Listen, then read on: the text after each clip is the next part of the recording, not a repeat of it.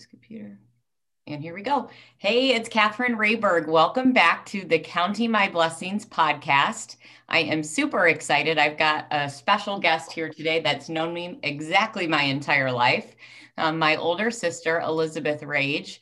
It is a very early, cold Saturday morning in October because as sisters, we have working moms. We have very few chances to have a quiet conversation. So this was a special treat that we got this on our calendar. So welcome, Elizabeth. Yes, thank you so much. I'm really happy to get to visit with you and appreciate that we both could find some time to have this conversation today. We're both with wet hair, so we both just got up and took a shower, and I'm sure you've got a full Saturday ahead. What do you guys have going on today? Yes, we always have things going on. We've got piano lessons, and then we have a fundraiser for our school in the afternoon today. So always a full plate, but that's fine. We're headed to a football game this morning here in town, flag football, and then we have a Peoria baseball tournament today and tomorrow. So oh my goodness, got my baseball shirt on. But I wanted Elizabeth to come today. She's obviously a very special person in my life, an amazing mentor and role model to me, and how she integrates her faith, her family life, and her work. And I don't know if I know anybody else that has so many different balls in the air or balancing things on her plate, whatever way you want to describe it. But she does it so gracefully and always with her light shining for Jesus. So I wanted you to have a chance to maybe glean a little insights from her and how she handles it and does it. And Elizabeth, maybe kind of just talk about all the facets of life that you guys have going on there in Lincoln. Okay. Well, thank you. And I really do appreciate you, all of the kind words you said about the way that we balance everything that's in our life. It is funny as you are saying it, and I start picturing all the different bubbles or circles that we're in. There is a lot going on, but I think all of them have a place for us. So I'm glad that there is. So my husband and I live in Lincoln, Illinois, which is really close to where we were born and raised. So I think the first thing is we live within 25 minutes of both of our families. So that is, I would say, our first circle is we're very busy with our families often, but that's why we chose to live. And I'm very grateful that we are a family that gets to be with both of our extended families. So we have that as one of our pieces. My husband also is a part owner in a veterinary clinic, and we have 3 clinics that we're a part of. So a big role of what I am is just a supporter to my husband and what his passion is as a veterinarian and as a leader for his clinic. So we have that piece. I work part-time in the sorghum industry, and I'm going to share a little bit more about how it became a part-time job in agriculture. But I work part-time in the sorghum industry and support a global company from the comfort of my home office most of the time. I also published a book last year. So I wrote a book based on something that I had done for my children a few years sooner. So the book is called The Christmas Kindness Kids, and it's an Advent book to help spark some creativity and kindness in your families for the 25 days leading up to Christmas. And then I also do a direct sales business called Mary and Martha. And that company has beautiful gifts and beautiful home decor, but really our mission there is to bring eternal hope and encouragement to every home every day. And so all of those different circles allow me to interact with different people in my community. Say another community piece is my children go to a small private school, and we are all in on supporting that school. As I said earlier, we have a fundraiser with them later in the day. We love our teachers. We love the families that attend that school, and we really try to advocate strongly for them. Same with our church. I'm all in at our church and try to help support different committees there.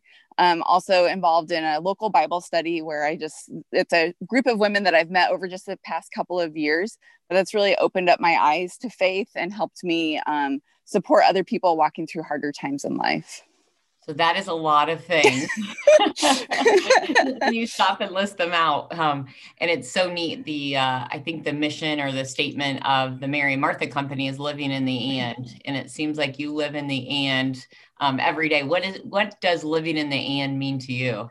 Yeah, that's a great question. So Mary Martha does have that focus of living on the and as you might know from Mary and Martha, it's a story from the Bible about Mary and Martha who entertained Jesus in their home, and each of them were serving a different role. So Mary was about sitting at the feet of Jesus and loving on him, and Martha was in the kitchen preparing food and serving. And so we talk about that, and in that case, it was loving and serving. And for most of us, we're juggling things. It might be faith and family. It might be career and family. It might be fun and work. So we all juggle different things. And so that, and, I rattled off all the different ands that we had. But Actually, my Uncle Rod had made a really cool point a few years ago. I was talking to him about this and piece, and the kind of, it feels like an either or when you say the word and he really talked about how life is a blend. And so to me, I see that and as a piece that connects all of the parts, but sometimes it's more of one and less of another, and really it's the blend of all of it that makes our life go together. I've thought about that too. He told me a similar story a couple years ago about, everybody likes to use the word balance, and it's not really, there's really no perfect balance. It's much more about the blend. And I love that, and living in the and there. Perfect timing that we're talking right now, just ahead as we get into the holiday season. I'm super excited. We're coming into your second Advent and second Christmas season with your beautiful book that's been published. And it was such a special treat. I got to share that with a lot of our family and friends here in Mahomet area. Maybe talk a little bit about that journey and what it was like to publish a book. Yeah, thank you. So yes, it is very exciting. We're in our second season. So I've been contacting local shops and working to get things online as well. The reason why this book came out was probably 5 years ago. I had seen something called or different ideas of Christmas elves or the elf on the shelf or other activities you could do with your family leading up to Christmas. And while I loved some of the thoughts of that, I really wanted to focus on something that helped others. I mean, at Christmas time, I think our kids get so excited about their gifts and their things that they are always looking out for them. And I really wanted them to help to see that God sent his son to the world to love and save others, and we should help show God's love to others too. So I found 2 cute little figurines that I hid in our house every day with, and then I wrote a note of something kind to do. So maybe it was tell the teacher that they liked their shirt when they went to school that day. Or I would tuck a little note into a pair of shoes and say, let's find a couple pairs of shoes to donate to our local Goodwill. Or we might get some quarters and go tape them on a cute little note and put them on a grocery cart at Aldi's. So each day we had a different idea of what to do. And as I shared with my family and friends what we were doing, a lot of people said, we love this. You should publish a book on this. And I'd actually taken pictures and kind of made my own little locally printed book. But I was really encouraged to try to publish a book. Well, in my ag life, I've done a lot of work digitally using tools that helped me make publications. I thought, why not try? So I did some research and decided to go ahead and create my book. I worked with my sister-in-law, Jessica Rage, who does a lot of artwork on the side, and she helped me create the illustrations. And so last year I had a big focus in the spring to try to get the book published, and we were able to complete it through self-publishing and make it available in October. We have a website. It's the christmaskindnesskids.com, where people can order from all over the world and we can ship to you. But I've also been so well supported by our local community, and we're in a lot of local shops here in central Illinois. The book is actually also available on Amazon.com, Target, Walmart, Barnes and Noble, which was just amazing. I mean, I have a master's degree in crop science. Publishing a children's book was not on my docket. But when you say yes to things, sometimes it pans out. So it's pretty cool that it's happened for us. Living in the and on Barnes and Noble and Amazon and in local shops. I love that. Yeah, thank you. I love the book, and it's a beautiful find. If our listeners want to go out and find it, they should definitely check it out. You've mentioned a few times now your background in crop science and your career in agriculture. And a few years ago, you really made a conscientious decision. You were managing a really big territory and traveling a lot and trying to do your best to integrate work and life. But you made a conscientious decision. Maybe kind of talk through that thought process and how it's impacted your family dynamics. Yeah, I would love to. I mean, I think this is a place where I count my blessings too. There's definitely days that I look back to that full-time corporate world and miss it. But as I rattled off all of the other ways that we're engaged, because I made the choice to go part-time, I think that my plate was able to, it's probably equally full, but it has a lot more petitions into the plate. So I do have a background in agriculture, as do my siblings. We grew up on a farm, and ag has been a passion for all of us in our family.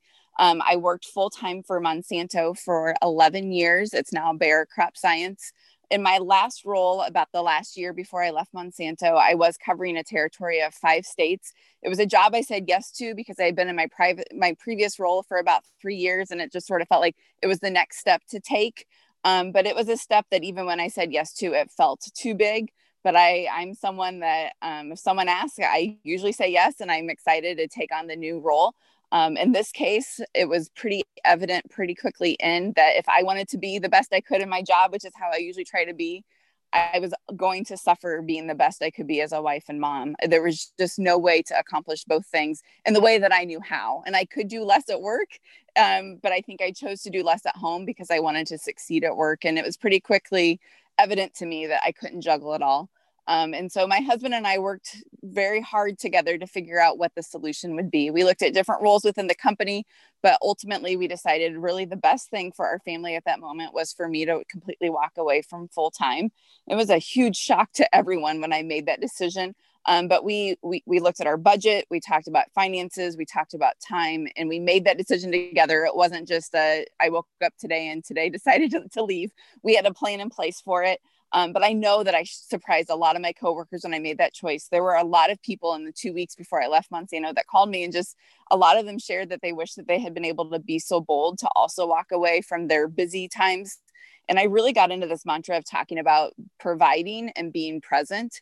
And sometimes you really want to be present, but the best thing for your family to do is for you to provide.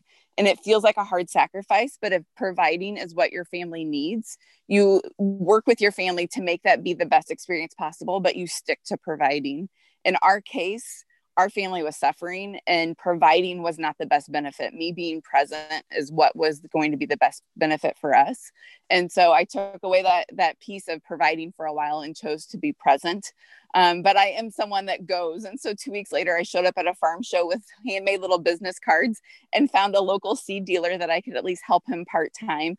I also was supporting my mom in her business, so working part-time for her. And I had my direct sales business. So I had some small ways of providing, but they were not a corporate benefit 401k and things. But we knew at that moment, me being present was most important. Ironically, a year later, my husband and I, we were looking at the budget and he said, you've got to figure out something that provides more. I had been present enough. It was time to provide more. And I was able, through a prior connection at Monsanto, to find a job that now I work part-time. I work most of the time while my kids are in school, and I'm able to pick them up and be present after that.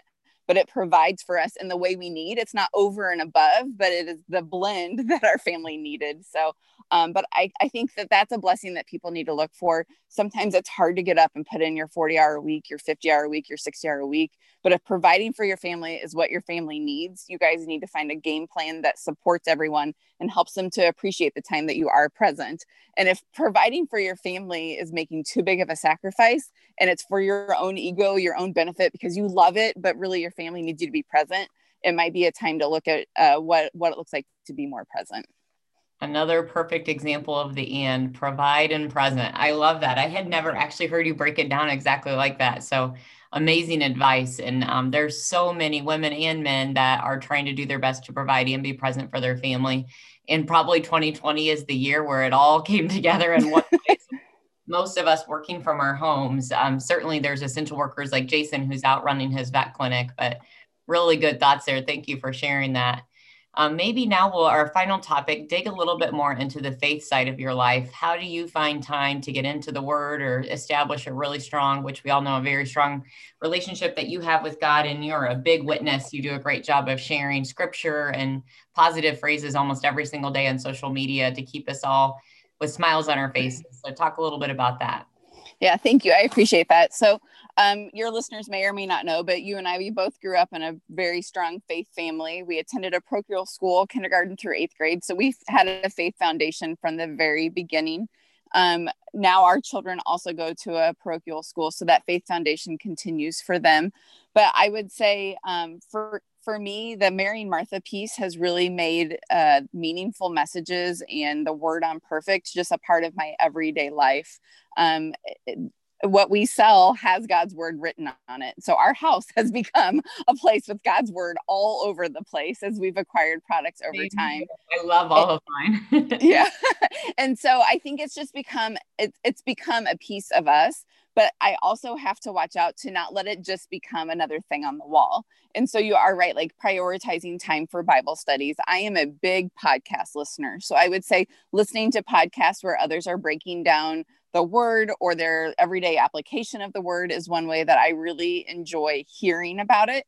I also, as I said, do a weekly a weekly Bible study with women across denominations of faith here in my small town. It's amazing, the women that come together just to all dig into the same Bible together.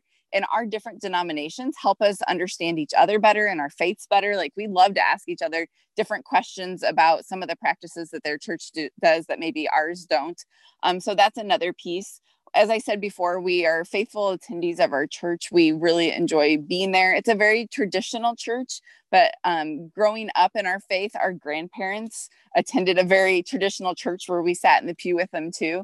And so as I hear those old hymns and I think about my grandparents and their faith, it's just very reassuring to me. Like, I really love the deep history and legacy of faith, but I will also jam out to a lot of the local or newer Christian music artists too. So I would say it's a part of our everyday life. There's certainly ways that we could have stronger habits. I mean, as you listen to podcasts, you think about picturing your family all sitting at the table reading together at the same time, or the exact Bible routine or prayer routine each night with your kids. It adapts and it flows over time. There's always ways to improve it. But I am thankful to have the time to be present in my faith right now. I would also say I love to send cards and notes of encouragement to people. I'm a gift. I've been the benefactor of many of those. So thank you. And I love to give gifts too. And so I think that's a way that I try to share with others is, drop them notes of encouragement when I see that they need it. As you said, social media, I love to find scriptures and other encouraging words to share with others.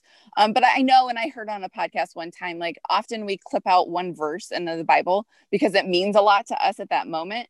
But it is important not to just let the Bible be verses at a time, but to go back into the word, understand the context of it, and really recognize the whole story that God wove through the entire Bible to send his son here to save us. And that is ultimately why we have our hope and encouragement in those scriptures and in his word and in our faith.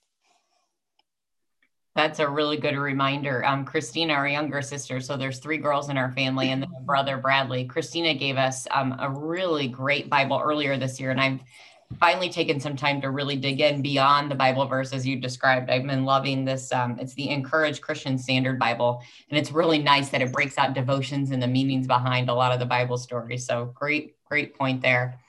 Well, I know you and I have a busy day ahead, and this was wonderful. Thank you so much for starting your Saturday morning with me and sharing a little bit about how you live in the end in your life and blend and provide and be present. So many amazing bits of information there and knowledge. And hopefully we'll come back together again. Maybe we'll talk a little bit more about your book, but encouraging everyone. The title of it again is The Christmas Kindness Kids. And I appreciate all the ways that you're helping us see our blessings through this podcast. So thank you for your time too, Catherine. Well, when I count my blessings, I definitely count my family, and so grateful for you, and have a great day. Love you. Love you. Bye-bye. Bye.